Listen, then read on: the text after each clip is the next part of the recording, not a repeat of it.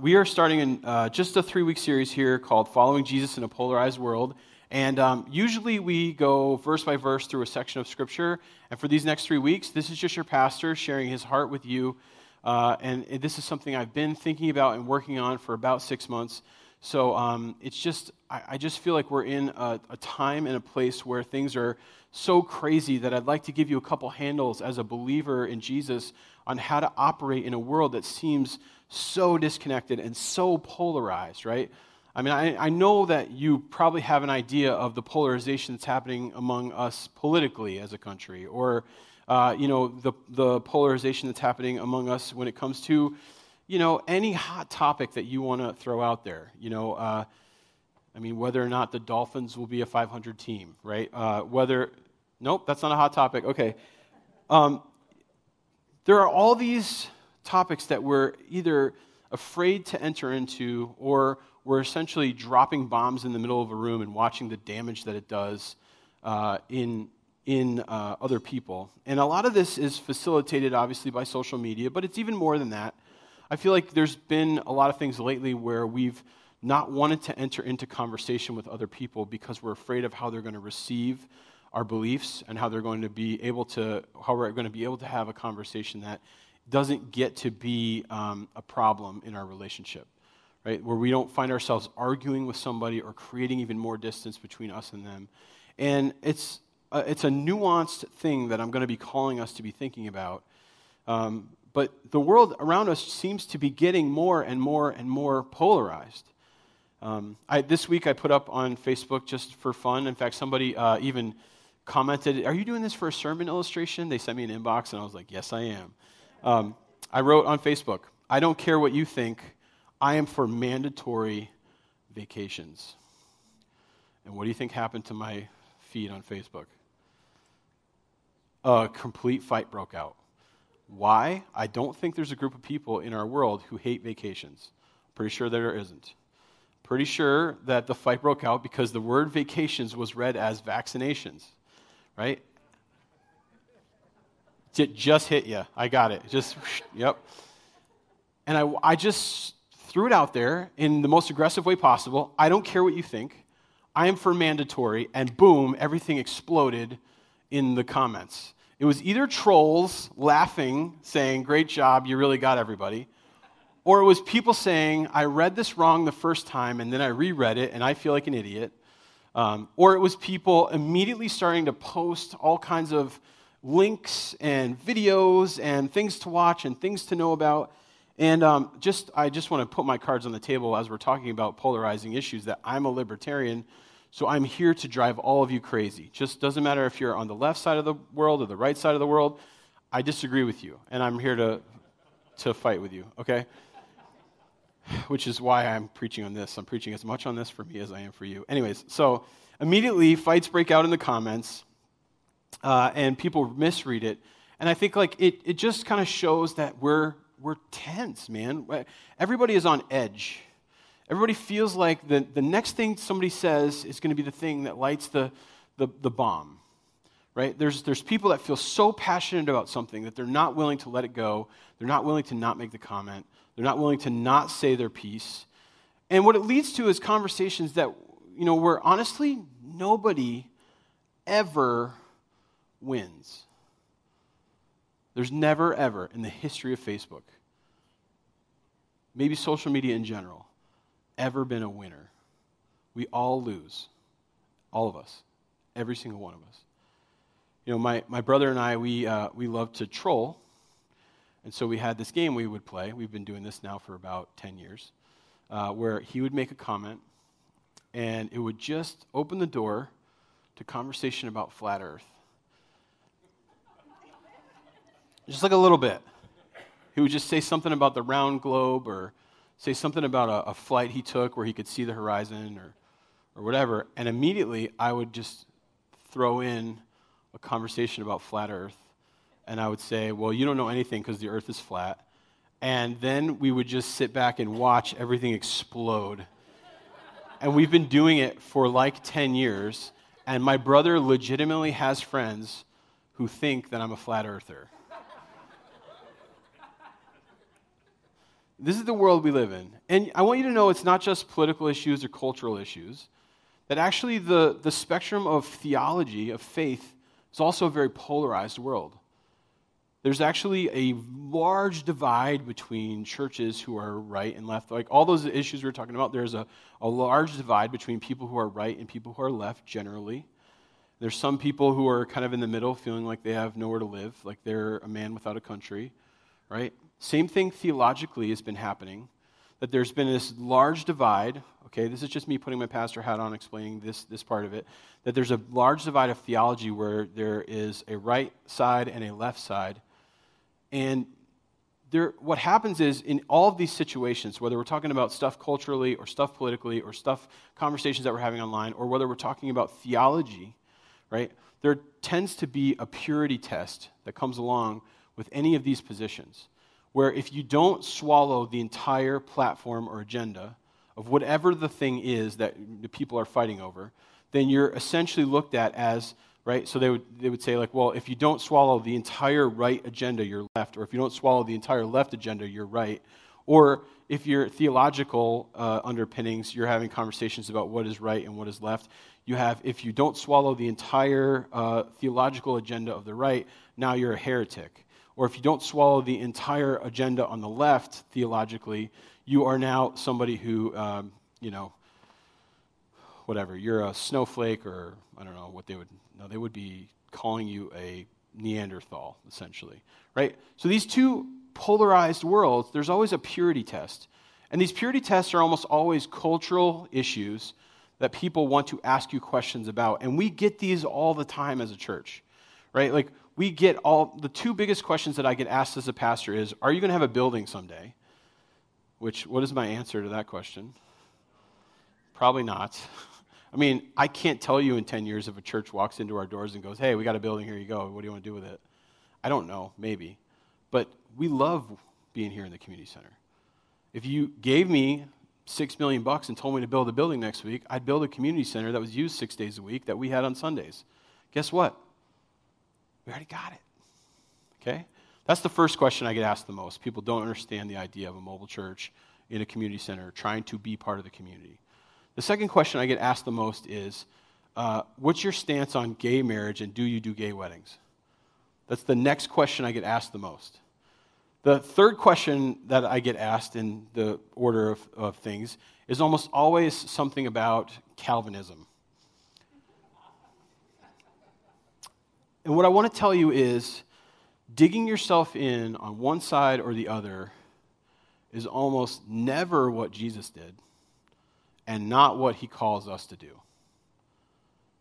The idea of this sermon today that I want to share with you is that we should stop trying to win arguments and start trying to win people. That there is a lot more at stake than winning an argument with someone entrenched on one side or the other.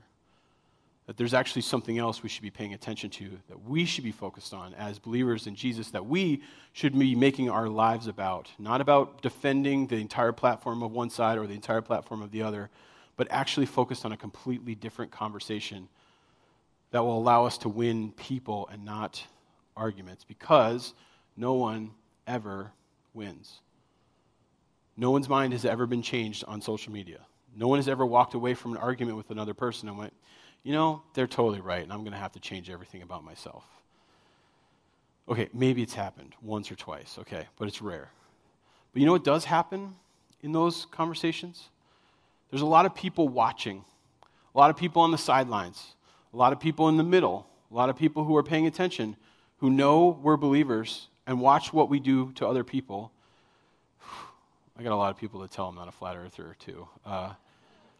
And those people, they're not winning either watching that stuff go on. When we're biting each other's heads off, when we're fighting with other people, when we're vigorously arguing in a way that's not good, we're hurting the other people that are around watching what's going on. And we're losing our witness, and we're not focused on what we're supposed to be focused on. So I want to take you to 2 Timothy, chapter 2. We're going to be in just 3 to 4 verses. Actually, it's 6 verses in 2 sections here in 2 Timothy 2. And this passage is Paul writing to Timothy. So they are, Timothy is the protege of Paul. He's somebody who he's invested his life into. He's helped him become a leader in the church. He was a young man when he took over Ephesus, the church in Ephesus. He was somebody who poured his entire life into it and ran into all kinds of problems. Problems because he was too young, problems because people didn't give him the respect that he deserved, problems because he wasn't always assertive enough with the church to really get them on track and keep them on track. So there were issues that were going on in the church where Timothy was kind of fighting through, and Paul was writing him letters. He wrote the first letter to Timothy, and this is the second letter to Timothy. He was continuing from afar to give him advice, to help him grow in his leadership, to encourage him to be as strong as he needed to be from a leader's perspective, to keep the church on track, to keep them focused on what was important. As little arguments and quarrels and fights and squabbles came up, Paul was there saying, you need to step in and be a leader, and you need to set this straight, and you need to get everybody on the same page, and you need to be moving this thing down the tracks, because there's something really important at stake. And so when he comes to this section in the second part, or the second chapter of 2 Timothy, he's reminding Timothy to keep his eye on the ball, not to get caught up in the quarreling and the fighting and all the nonsense and all the words and all the stuff that's going on in the church, but to keep his eye on what's most important. So this is what it says. It's chapter 2, verse 14. Keep reminding God's people of these things. So the first chapter and a half, he's basically said, here's where you're supposed to be as a church. Here's some things that you need to keep your eye on, and he says, keep reminding the people of these things. He's talking about the gospel. He's talking about his leadership. He's talking about making sure that everybody's unified and moving in the right direction. And so he says, keep reminding the people of those things, the important things to keep their eyes on. He says, warn them before God. Okay, be a strong leader, step up to the plate, make a strong case that this is an important thing before God. Warn them before God against quarreling about words. It is of no value and only ruins those who listen. Now, as I was reading this and as I was thinking about this and I was processing this, we live in this society that is different than the one our parents grew up in. I'm going to talk as a 40-year-old person. My parents are actually in the room. Hi, Mom and Dad. Right? Hey, guys. They're visiting. I'm not talking about you. I'm just talking, okay. We grew up in a world that's different than our parents did. We grew up in a postmodern world and potentially a post-Christian world.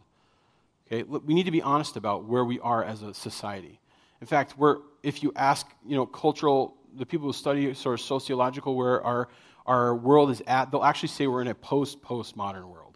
They don't even have a name for where we're at yet. And you're like, I don't really know what postmodern is. So let me just kind of break it down for you. One of the things that came about because of the world that we live in is that the idea of truth has been completely eroded. One of the tenets of postmodern thinking and postmodern culture, the one that we live in right now, is that all truth is relative.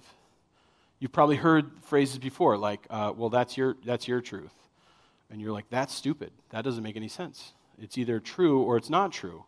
Well, in a postmodern world, there is no such thing as truth. And one of the ways that truth was eroded was by the changing of language. Actually, the meaning of words was one of the first places that we saw this sort of start to happen and start to work. That the idea that we can't even agree upon what the words in our language mean with other people erodes truth around us. Okay, I know I'm getting into the sociological weeds here, but just focus on this idea that the words that we use don't mean the same thing that the words that were used 50 years ago mean. That sometimes we say things that don't mean the same thing that they meant 50 years ago. That there might have been a common understanding of what people were talking about when they said a sentence then that is now not common. I may say a sentence, you may understand it one way, I may mean it a different way, somebody else may understand it a completely different way. And the idea of truth has been completely eroded in the culture that we live in. Okay, and so when Paul tells Timothy to warn people against quarreling about words, he doesn't even understand how important this idea is. And he's going to juxtapose this with the word, okay, the truth of God's word. But he's basically saying, hey, if all of these quarrels, they're based on the idea that we don't agree upon what these words mean, and we don't agree upon a basic truth that underlies everything. That thing is gone. There is no basic truth that now everybody in this world agrees upon. It's completely relative. That's one of the side events of what's basically happened to us as a culture. And so when he says, don't quarrel about words, he might as well be talking straight to us. Hey, don't spend your time fighting with people about stupid stuff that nobody agrees upon. In fact, before we're having a conversation, often we're having to go back and make sure that we are defining the same thing that we're talking about and making sure that we understand the context of what we're talking about. Like, and one of those things, I was having a conversation with somebody, and this is a completely hot-button thing, and I'm trying not to steer us into political territory, so please don't. But we were talking about CRT, critical race theory, right? And I was having a conversation with somebody about something completely different than they were thinking about. And we spent half an hour trying to define what critical race theory was before we could even have a conversation about it. Okay? This is what I'm talking about. There are a lot of things out there where we're fighting over stuff, and we don't even agree about what we're actually talking about. The idea that one thing is true for everyone is completely not a part of the culture around us.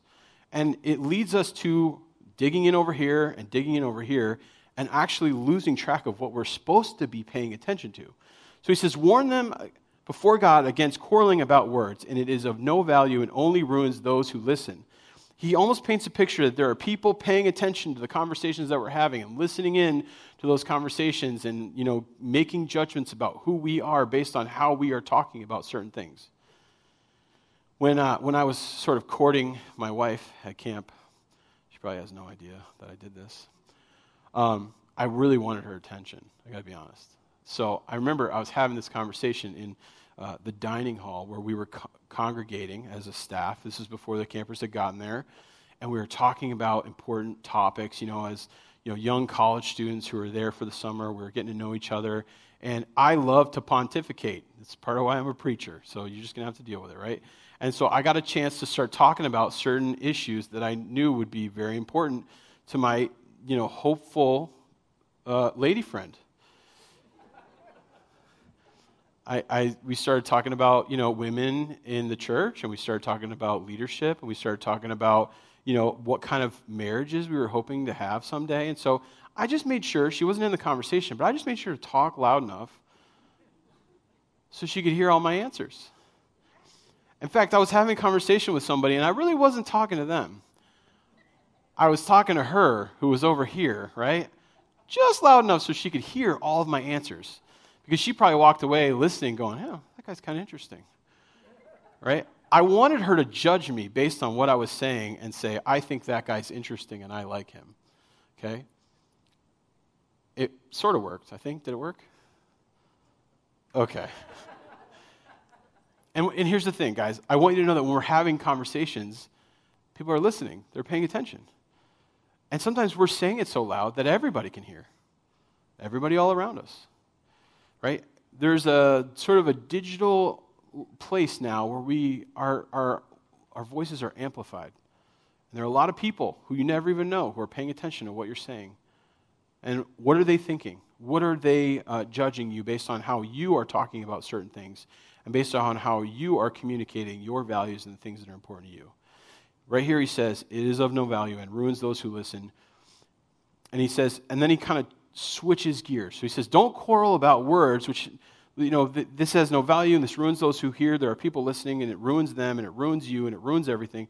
He says, what you should focus on, do your best to present yourself to God as one approved, a worker who does not need to be ashamed and who correctly handles the word of truth. You see how he used the word, don't quarrel about words, and then he said, hey, you're not actually supposed to be focused on all this garbage.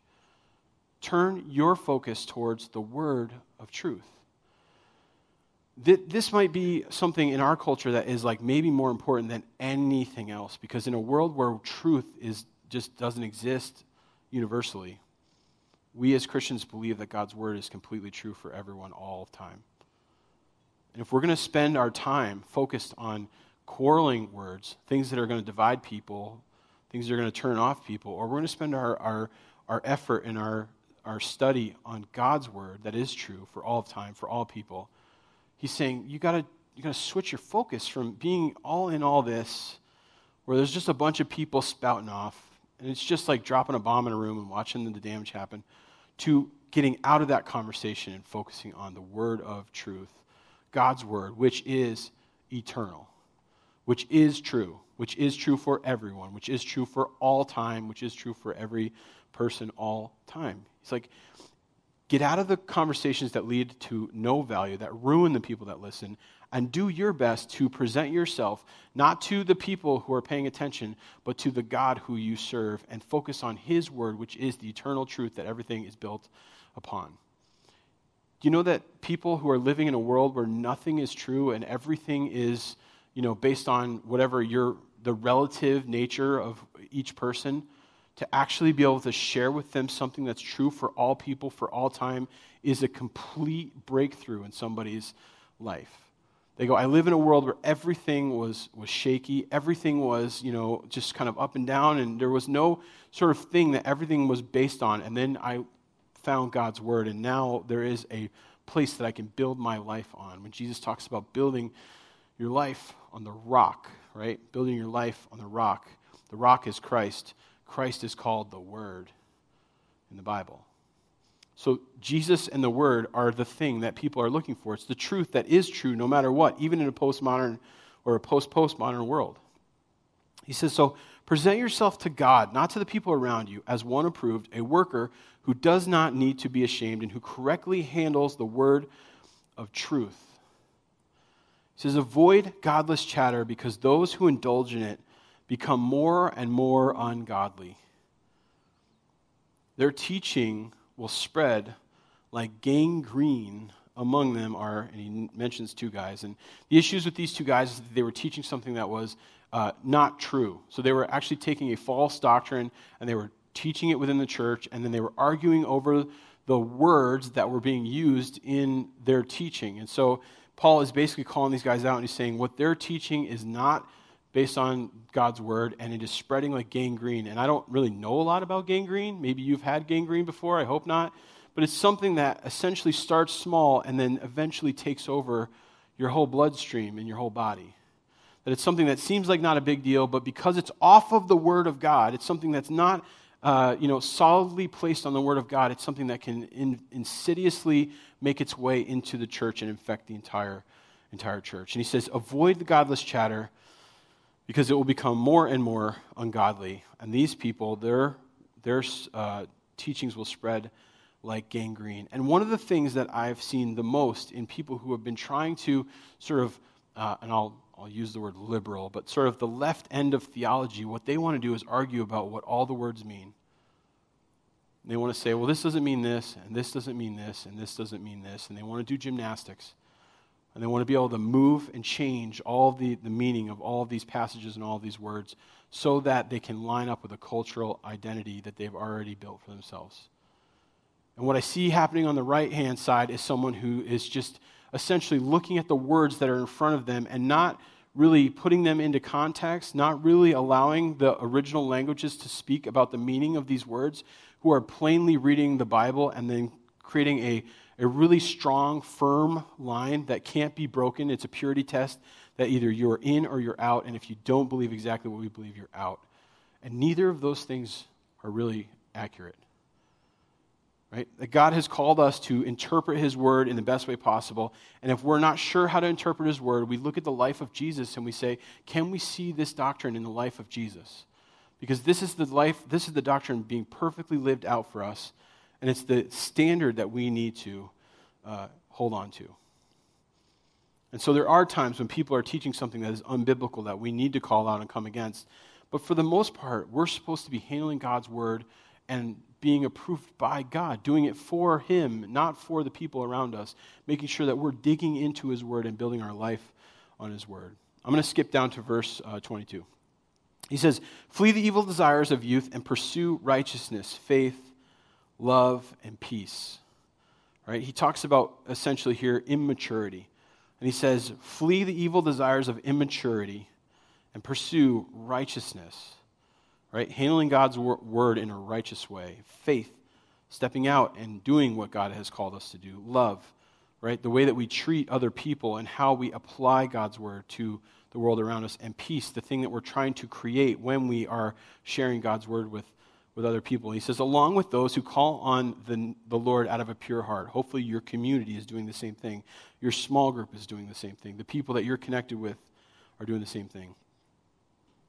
He says, don't have anything to do with foolish or stupid arguments, because you know they produce quarrels. Same thing as before. And the Lord's servant must not be quarrelsome, but, and here's where he shifts and tells us what we're actually supposed to be doing. Again, we're handling God's word with, being approved as a workman in his eyes, but also here's how we act, right? So we don't want to be quarrelsome, but he says we must be kind to everyone, able to teach, not resentful. And so when you're in a conversation with a person and it's going in a direction you don't want to go and you're feeling that conflict, you need to step back and ask yourself the question, am I being kind to this person? Am I able to teach? Meaning, do I understand this from everybody's perspective? Do I understand this issue from this person's perspective that I'm talking to? Do I understand it? I know what the perspective I have is. Do I understand what the multiple ways of looking at this is? And then am I able to teach them why I've chosen the way that I've chosen to believe? Right? And then he says, not resentful. If you find yourself at the end of a conversation with somebody being resentful of who they are, which is a terrible place to be, or their viewpoint, or making an entire group of people, right, turning them into some sort of a straw man or a caricature of what you think they all are, then you are finding yourself in the wrong. Because we're not supposed to be resentful. We're supposed to be loving and kind and able to teach and thoughtful about what we say. And then you're like, but how do we do that? So I just want to share with you from a pastor's perspective some of the times, the conversations that I have that allow me to try to work this out. And it's not easy. Sometimes we have to avoid the conversation altogether if we're not able to do these things. But if we are, here's some of the ways that I do this. And I'm just going to give you some advice. One of the ways that I talk about controversial topics with people when they are really dying to talk to me about them or want to know the Bible's perspective is I explain to them ahead of time, I'm very interested in understanding their perspective. What I'm not trying to do is to control anybody or be defensive. So when you're having a conversation with somebody, step back and say, am I able to keep my calmness and the peace that I have in this conversation? Am I able to listen to this person and hear what they're saying? And here's the thing. You want to get to the underlying reason about why people are feeling the way they're feeling, right? So you have somebody come into your office and they're very passionate about the fact that the Dolphins will go to the Super Bowl, okay? I'm just going to pick a completely apolitical topic. You know they're crazy. You don't agree with them. You know Tua's going to get hurt in the second game of the season, and that's going to be it. Guys, this is really, really close to my heart, okay? But you start the conversation.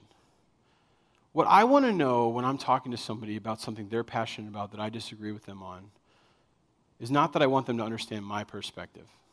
What I want to understand is why they are so passionate about that topic. Just think about this for a second. So I ask questions, right? I don't try to control or manipulate or tell them they're wrong or fix their thinking or change the way that they think. I want to know why they're passionate about that. I am going to get a little bit political here for a second, but I had some conversations with people that I might disagree with on, for instance, vaccines. Okay, you're like rolling your eyes. Okay, here he goes. But the conversations weren't me trying to win them over. It was me trying to understand this person who's standing in front of me. And some of the conversations would go to, well, why are you so passionate about this? And you know what I heard? All kinds of things that were based in real fears that people had. Right? I talked to one mom who says, I'm breastfeeding and I'm just not going to ever take a chance. I don't know and I'm not sure and I'm not going to do it. But really what she was telling me was that the value of protecting her babies was actually overriding anything I could have told her in that moment. Right? Talked to somebody who had a health condition that was pretty severe. They were worried about what it was going to do to them. And really, again, the conversation went to, I'm not sure what this will do to my important health. I was in the hospital last year, and I don't want to go back to the hospital. If this would cause any of that in my life, I'm not doing it. Talk to somebody else, and this one really crushed me as a pastor. They said, at some point in my life, I was violated by someone else.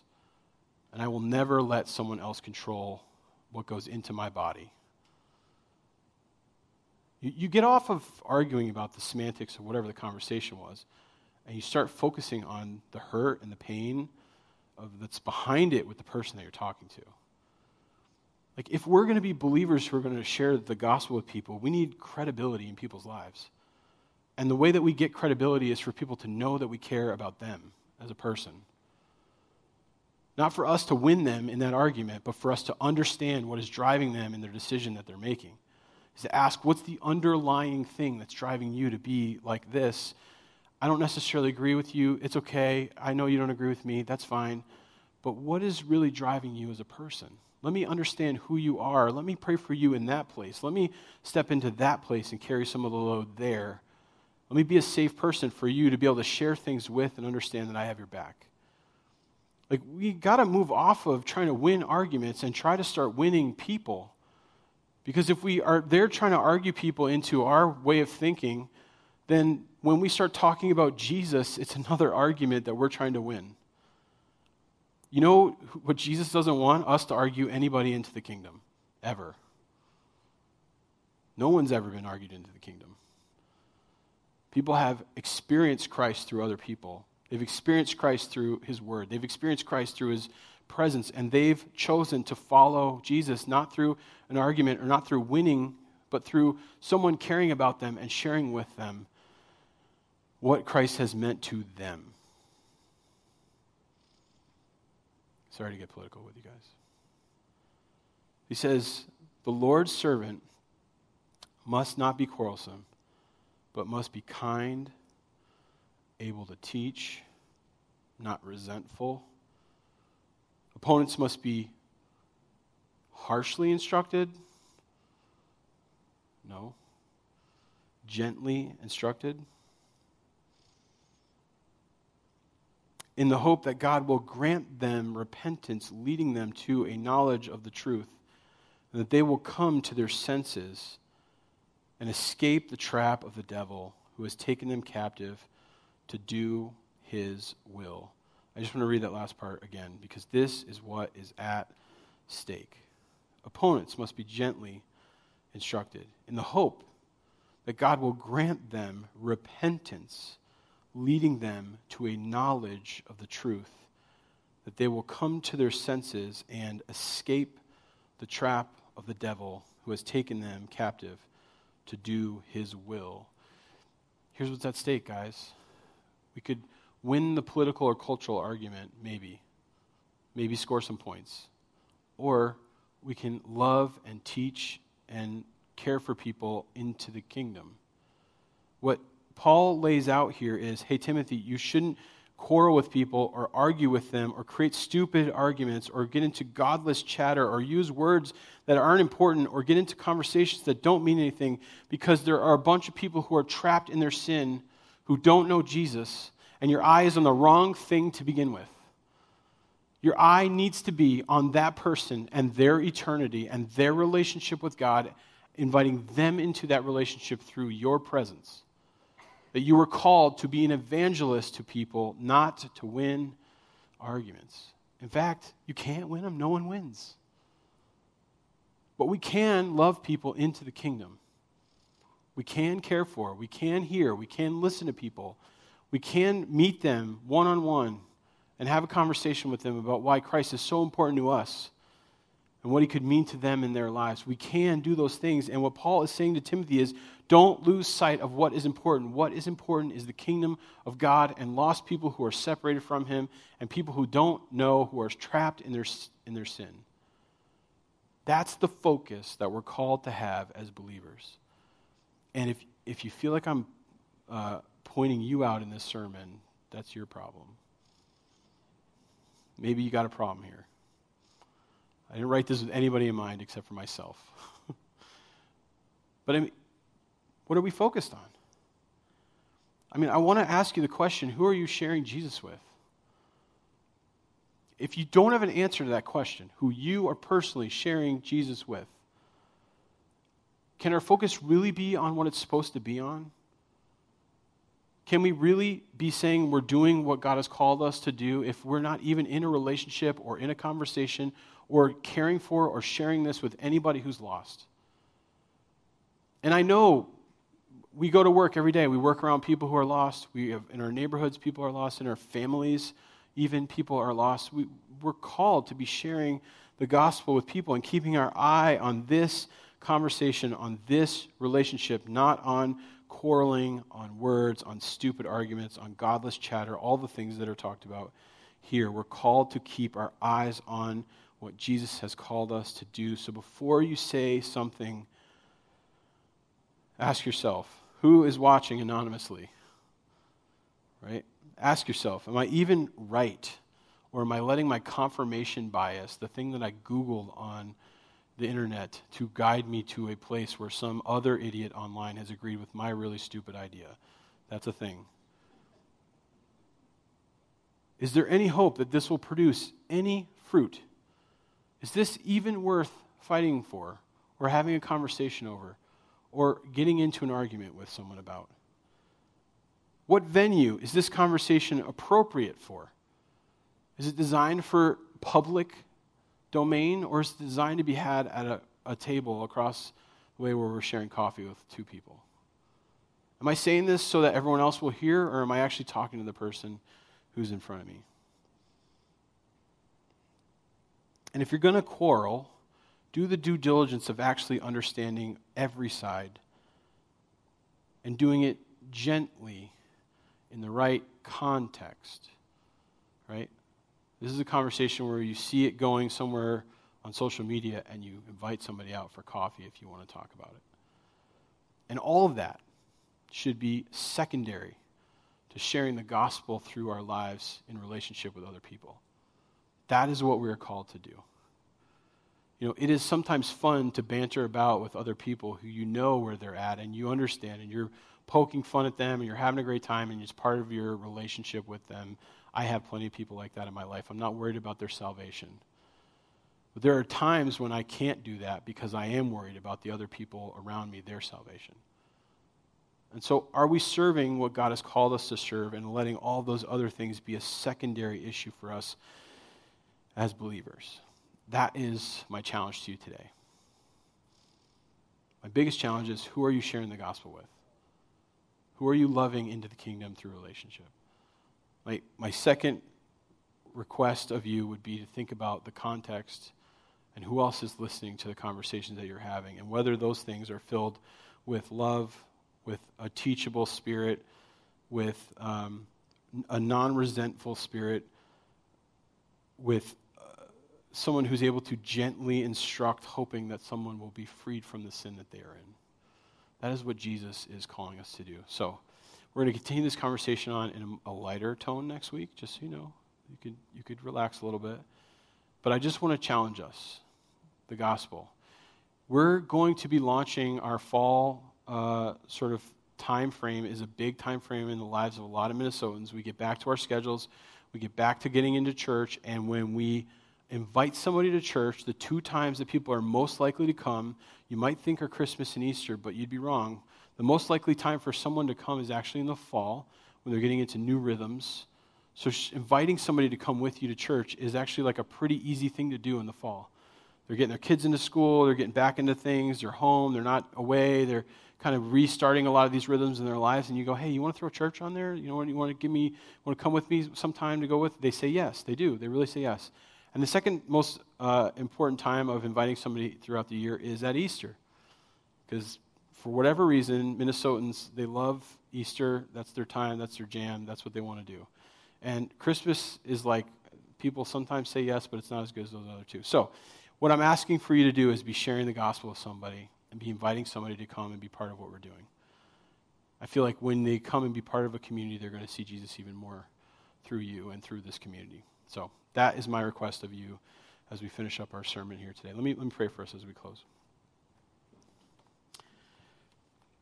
Jesus, I pray that this church and these believers would be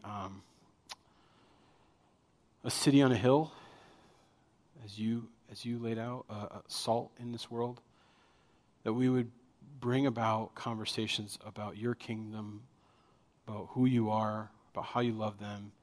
That we wouldn't find ourselves in worthless, godless chatter.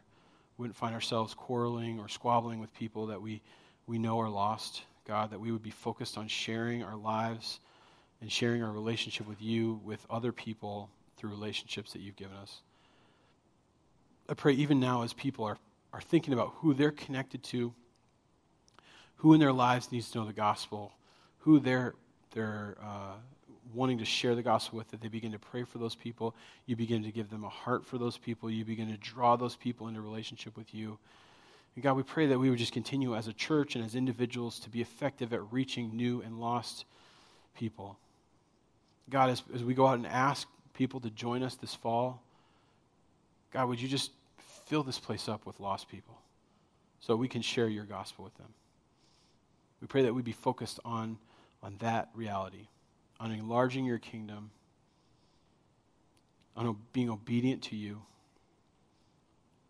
and God, on focusing on what we're supposed to be paying attention to, and not getting caught in the weeds of all of these useless arguments.